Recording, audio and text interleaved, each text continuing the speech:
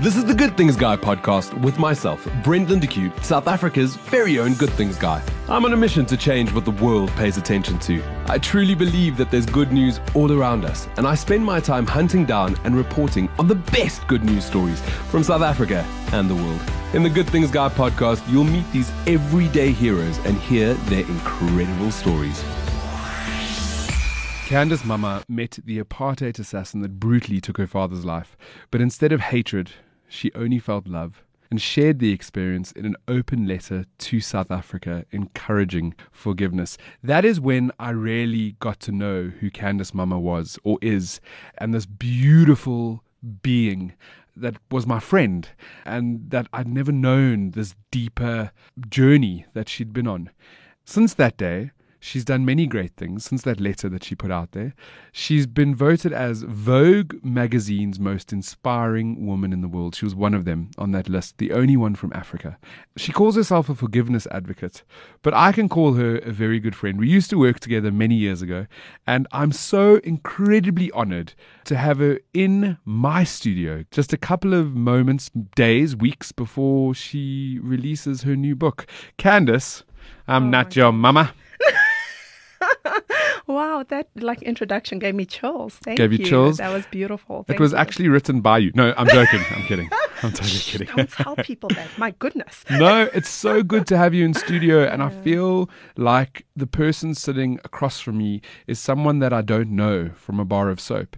Although we used to work at the same station many years ago, the thing about radio is generally the shows are quite spread out. Yeah. So you never get to see each other. Absolutely. And then all of a sudden you have a get-together once a month or once a quarter, and then you have a couple of drinks together, and then you move on again.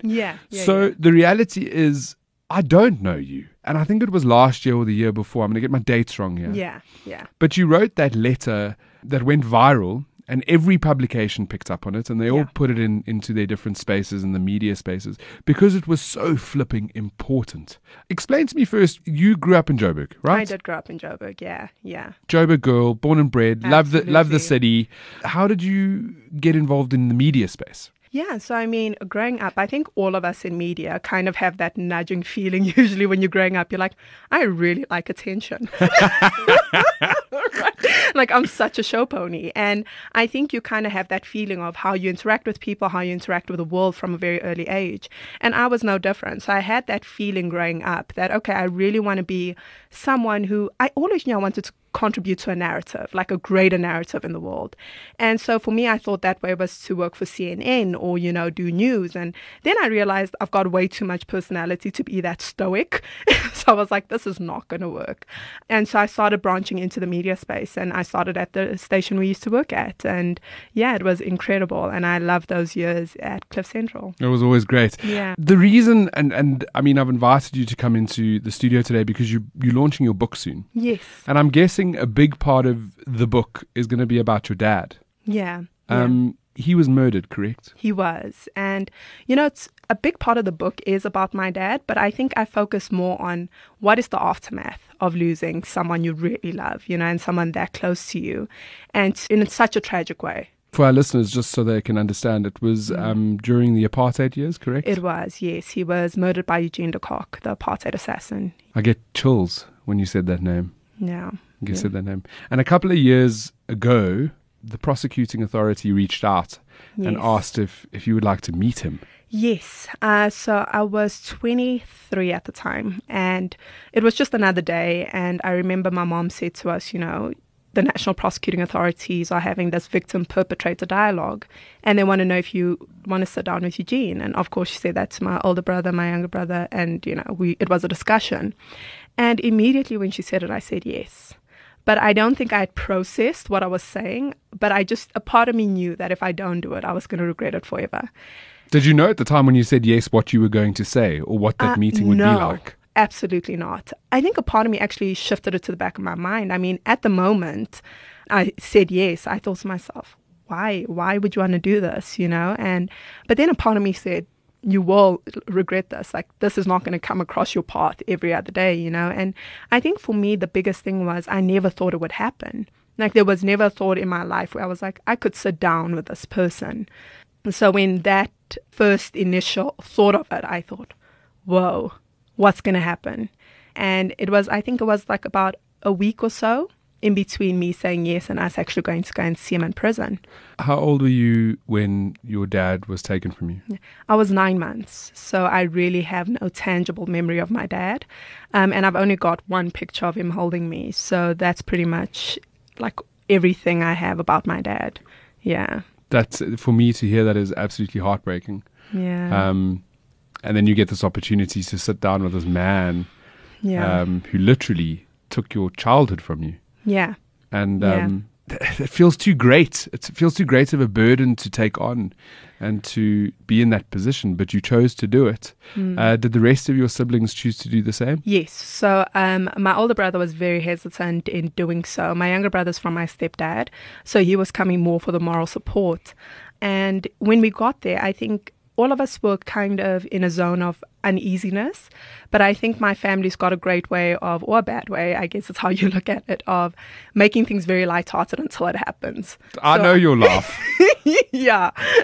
So we were just like, ha ha, it's going to be fine. Everything's going to work out. And I think it was after, I think it was the director of the prison had sat us down and said, okay, Eugene's going to arrive at any minute now, that we were like, okay, this is happening. Real. And I think that's when it really struck all of us. And for me, it was because I think I only had one chair separating me from Eugene, so I was the closest to him.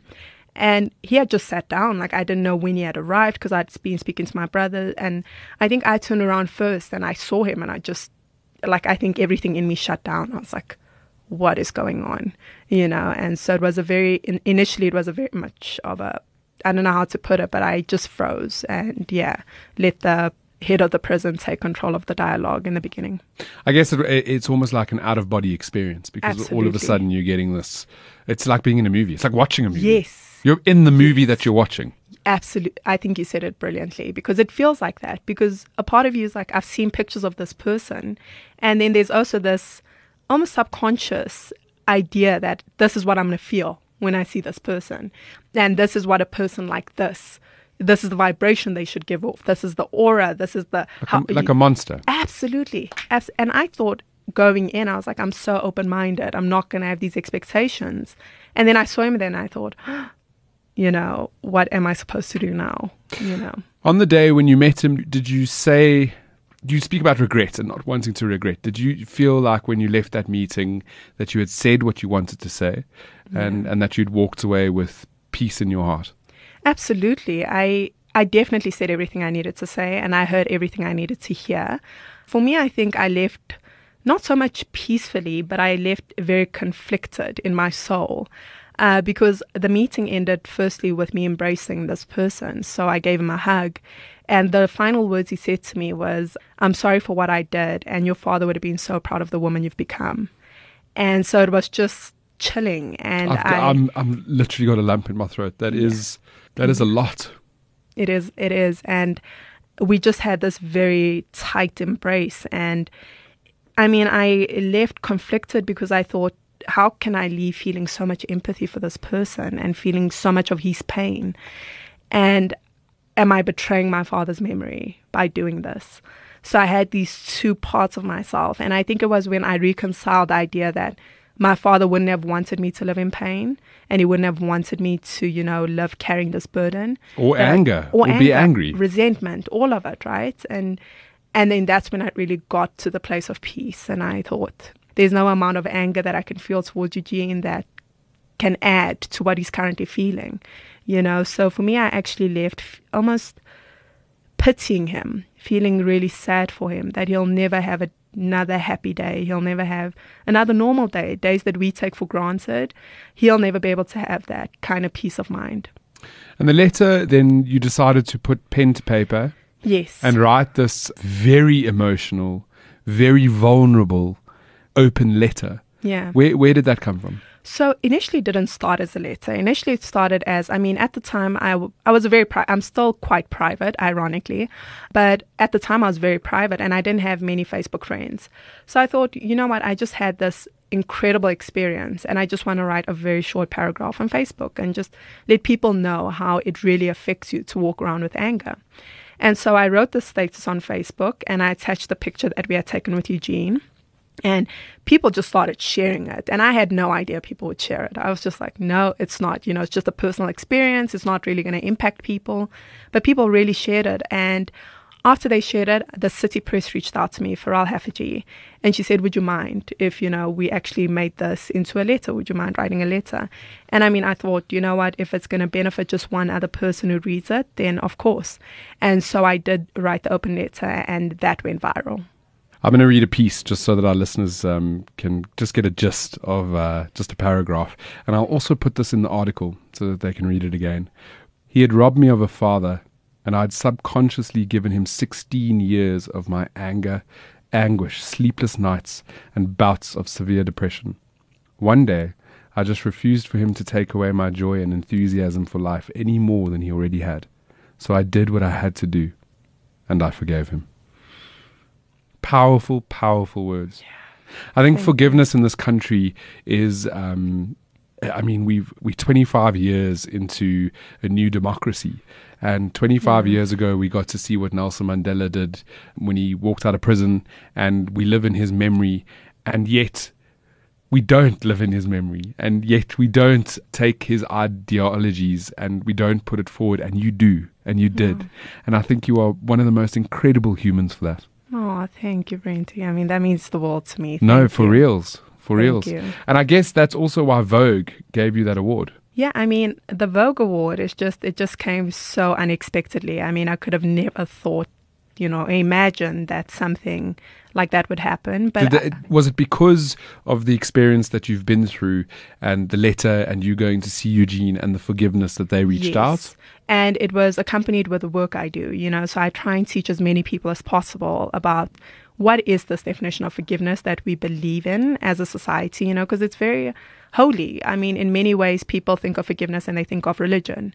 And for me, it was about, how do we strip it down from any religion and say, this is about you and you have to let go of this so that you can live better. And I think when we heal ourselves, we heal the people around us, and then it just kind of ripples right into society. So for me, it really became my mission, and everything I do is because of that now. And that's the byline called the Forgiveness Advocate. Absolutely, because I've become the forgiveness girl, which I absolutely love. But yeah, and so I think it came down to that, and of course my lived experience and how dedicated I am to trying to just help as many people as possible, really. How do you go about doing that? I know you've got your website and you've got your Facebook, which is fantastic. Thank you. You are forever dancing.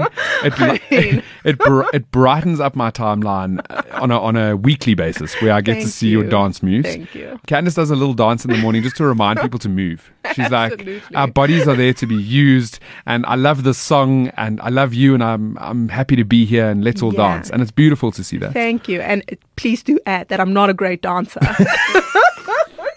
Because I think people are picturing like these incredible moves. A pirouette. No, it's more of like a cross between a jive and a washing machine turning. Can I explain it like that? That's a great way of putting it. I think it's more like it is pretty much that with just the limbs going all over the show, right? In my head, it goes to the beat. Apparently not. I can't remember, but when I was younger, there was a Minamu cartoon, and there were those men that used to... They were like shake their hand. That's pretty much it. I don't know, like car dealerships love these plastic things that just like move in the wind. Like I feel like that's me. So you sold yourself really well, and I'm sure there'll be a couple of listeners going over to your Facebook page right now. You are to see all these welcome. Dance moves.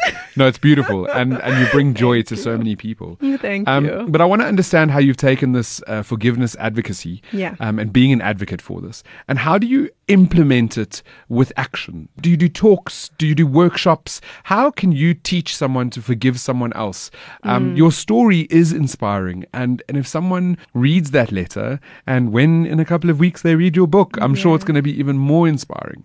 But how do they then take that and turn it into action?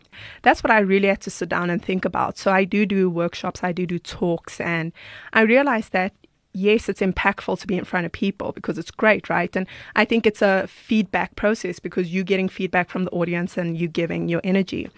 But then I realized that in this way, I'm not like I can only do so much. I can only touch so many people.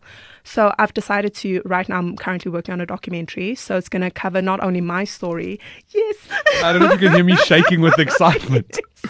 I'm so excited about it, but it's still in the conceptual phase, but I'm speaking to people who will be a part of it, but it's going to cover so many stories, so many types of stories of forgiveness. And they're all very extreme stories of like one woman, forgave her rapist, for example, and now they're friends. And it's things like that where we put ourselves in these people's positions and we say, but I could never, right? So I try and show people that all of us have the capacity to do it. Because I think for me, what I found in the beginning of my process was people, and I mean, I found it very flattering and lovely, but people put it on a pedestal. Like it was like, no, but she's in the likes of like Desmond Tutu and Nelson Mandela, and those people like are just born to be forgiving and kind and merciful and all these things.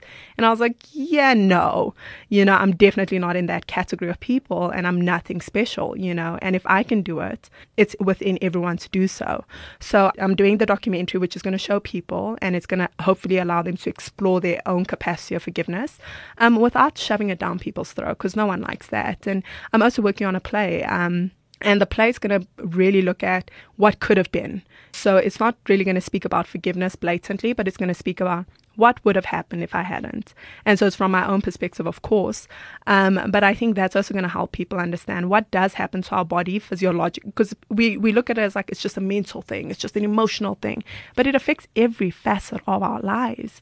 So I'm trying to do as many because I'm a creative, so I love creative work. So I want to do it in as many creative outlets as possible. So that's my goal. So two things there. One, you are incredibly special. Don't ever talk to yourself that way ever again. Thank you. So that's the first thing. Thank you. And the second thing, I think the reason why you would be put onto a pedestal, and it's a good reason, and it's powerful, is because forgiveness is not normal. When you're driving down the street in a neighborhood and all the gardens in the neighborhood are terrible, no one's keeping them lacquer, and the weeds are growing and they're brown and no one's watering them, and it's quite terrible. And you come across one garden that looks really beautiful. Yeah. We'll celebrate that garden because all of a sudden we go, wow, it's incredible. Like that garden is the best garden, forgetting that we should be tending our gardens.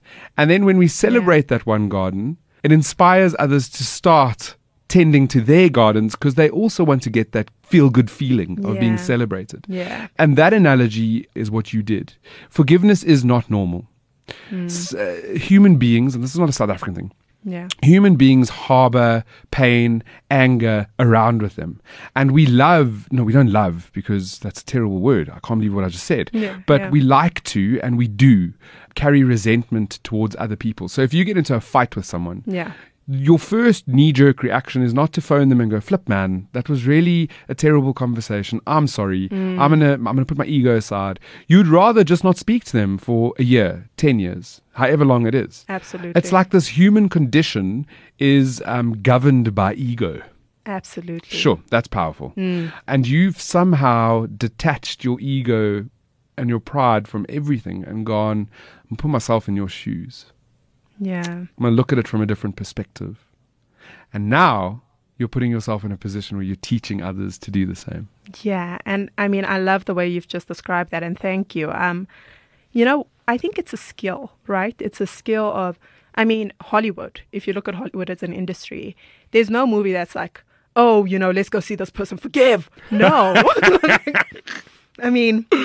I'd look at that tagline and be like, oh, I'm not going to watch that. That sounds amazing. Congratulations to the, hero. But no. I would like the gory action. It's like more the vengeance and revenge. And, we love putting ourselves into these people's minds of, and it's justified because I think it expresses a certain part of human nature, as you said. And for me, I think because forgiveness is normalized, it is so sanctified and it's so religious driven. And all of us have known forgiveness. And I think it's how forgiveness is sold, really. It's the packaging of it that makes it not really, it makes it almost undoable. And things like forgive and forget, I hate that phrase so much because you can't forget what has made you who you are.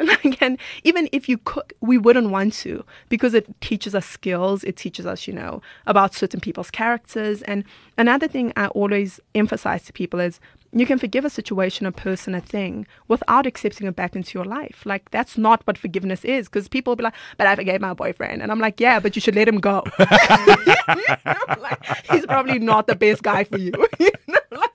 After the third forgiveness check, you need to cash him out and let him walk his way. Give the forgiveness and move on. Exactly. Forgive him and wave him goodbye at the Wave him gate. goodbye. Right? And don't forget either. Don't forget. Right? Because sometimes what we tend to do is we're like, I forgive this person, therefore I bring them back, and they repeat the same offense. But someone somewhere has taught us that, Candice. Absolutely. That's a learned behavior. Absolutely. And that's what's become really my mission in some ways, that we need to unlearn. And that's what I realized. It's not going to be a one thing, like a one talk. It's not going to be me coaching just one person, even though those things are effective and I love doing them. But we need to start creating projects, doing things, trying to spread it in as many ways as possible, that it can sink into the subconscious, and the language becomes different. The patterning we say becomes different. And I don't think I'm going to be like this one-man crusader, but I would love to lead that, I think you already are. Oh, thank you. I think you already are. Thank you. Tell me about, so writing a book, right? Yes. I've thought about this long and hard, and I've watched movies of people writing books, and I can imagine it's nothing like that.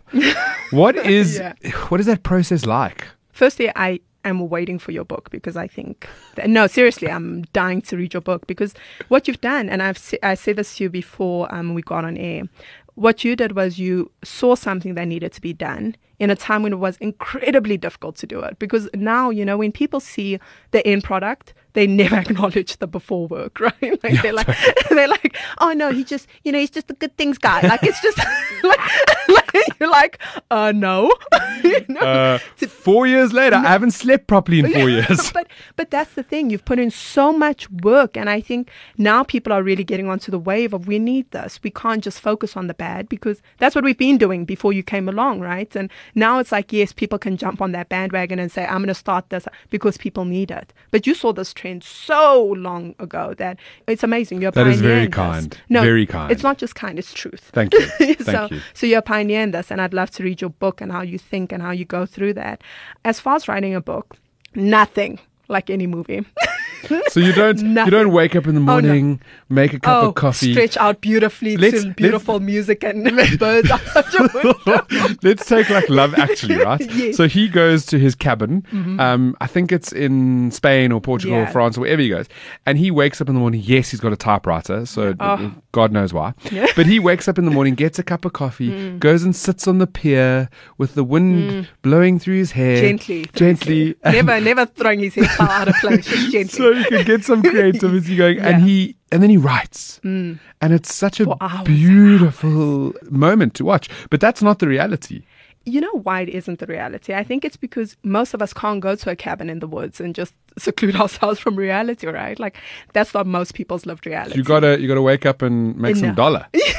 Right? There's so many things that occupy your mind, your family, your partner, everything. Like, there's just so much going on.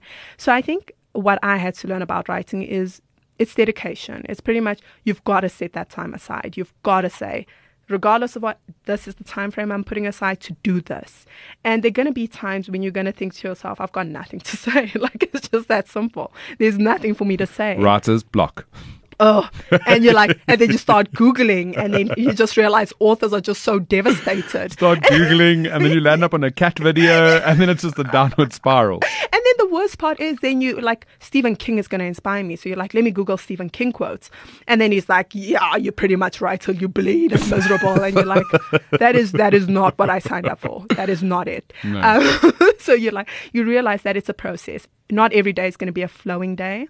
But if you figure out like, okay, I write better in the morning, I write better like, just find out when is your schedule, when is your brain at optimal, and then write in that time.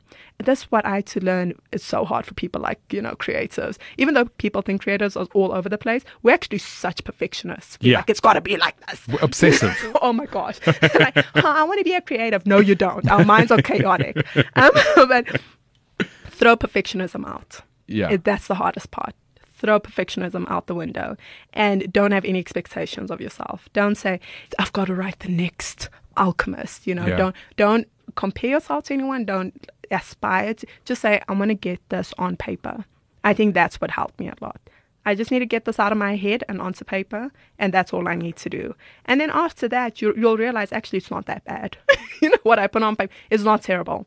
Go back, then rewrite, and say I can add here, because it's better to have like 20,000 words that you can add to than 0 and they're all in your head. Correct. So I mean, it's not a glamorous process. I mean, my brother is currently in studio with us, and he can quiet. He wants nothing to do with the microphone. But he can tell you, like, there were many days where I was just, oh my God, I was just like, I'm never going to get this thing done.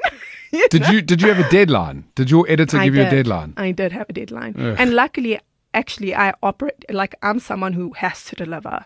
So I'm like, oh, I can't disappoint anyone else. I can disappoint myself, but I can't disappoint, which is a ridiculous mindset to have. But you're like, I can't, this is it.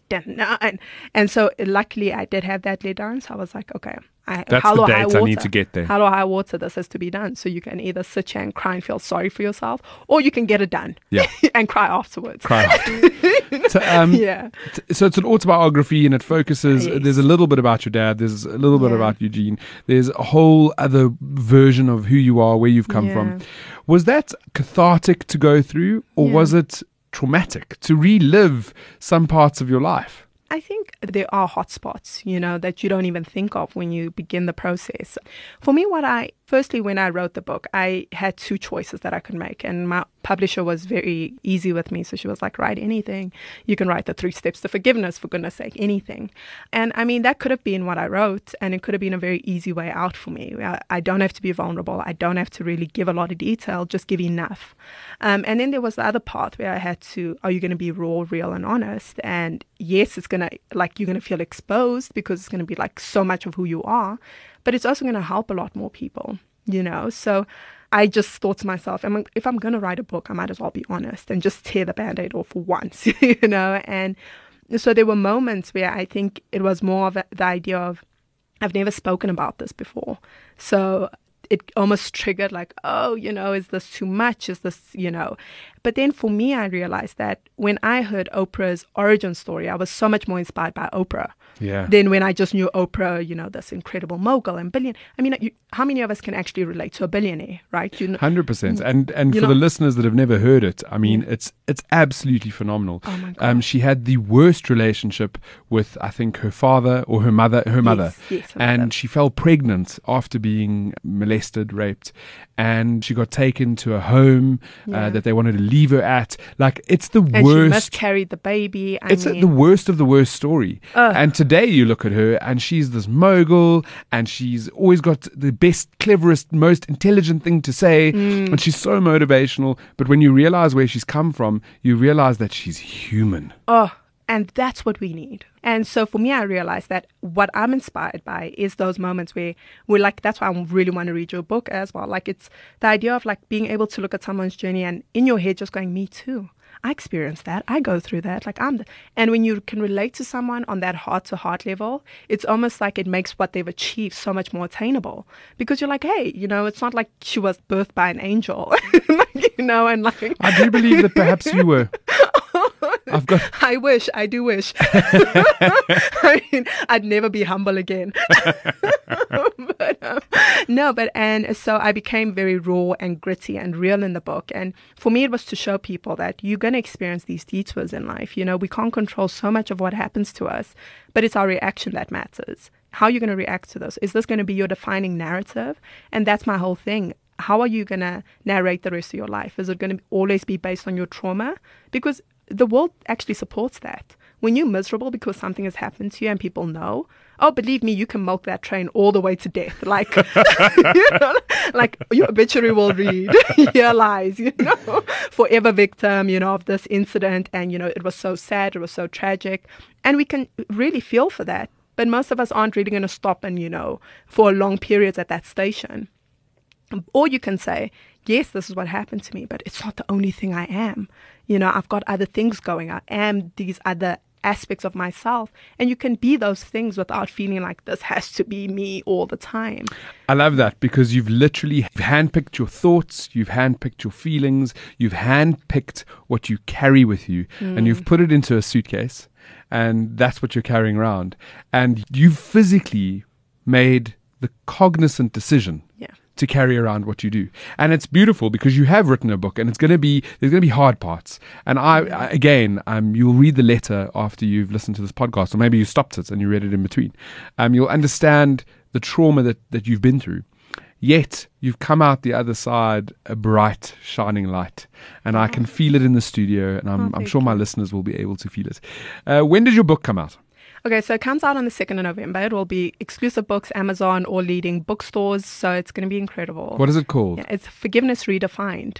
Forgiveness Redefined. Yeah. Before I let you go, I want to ask you to give our listeners one simple act that they can do right now, a call to action to make a difference, to help them on their own forgiveness journey. First, I'd just like to say, just be aware of your narrative.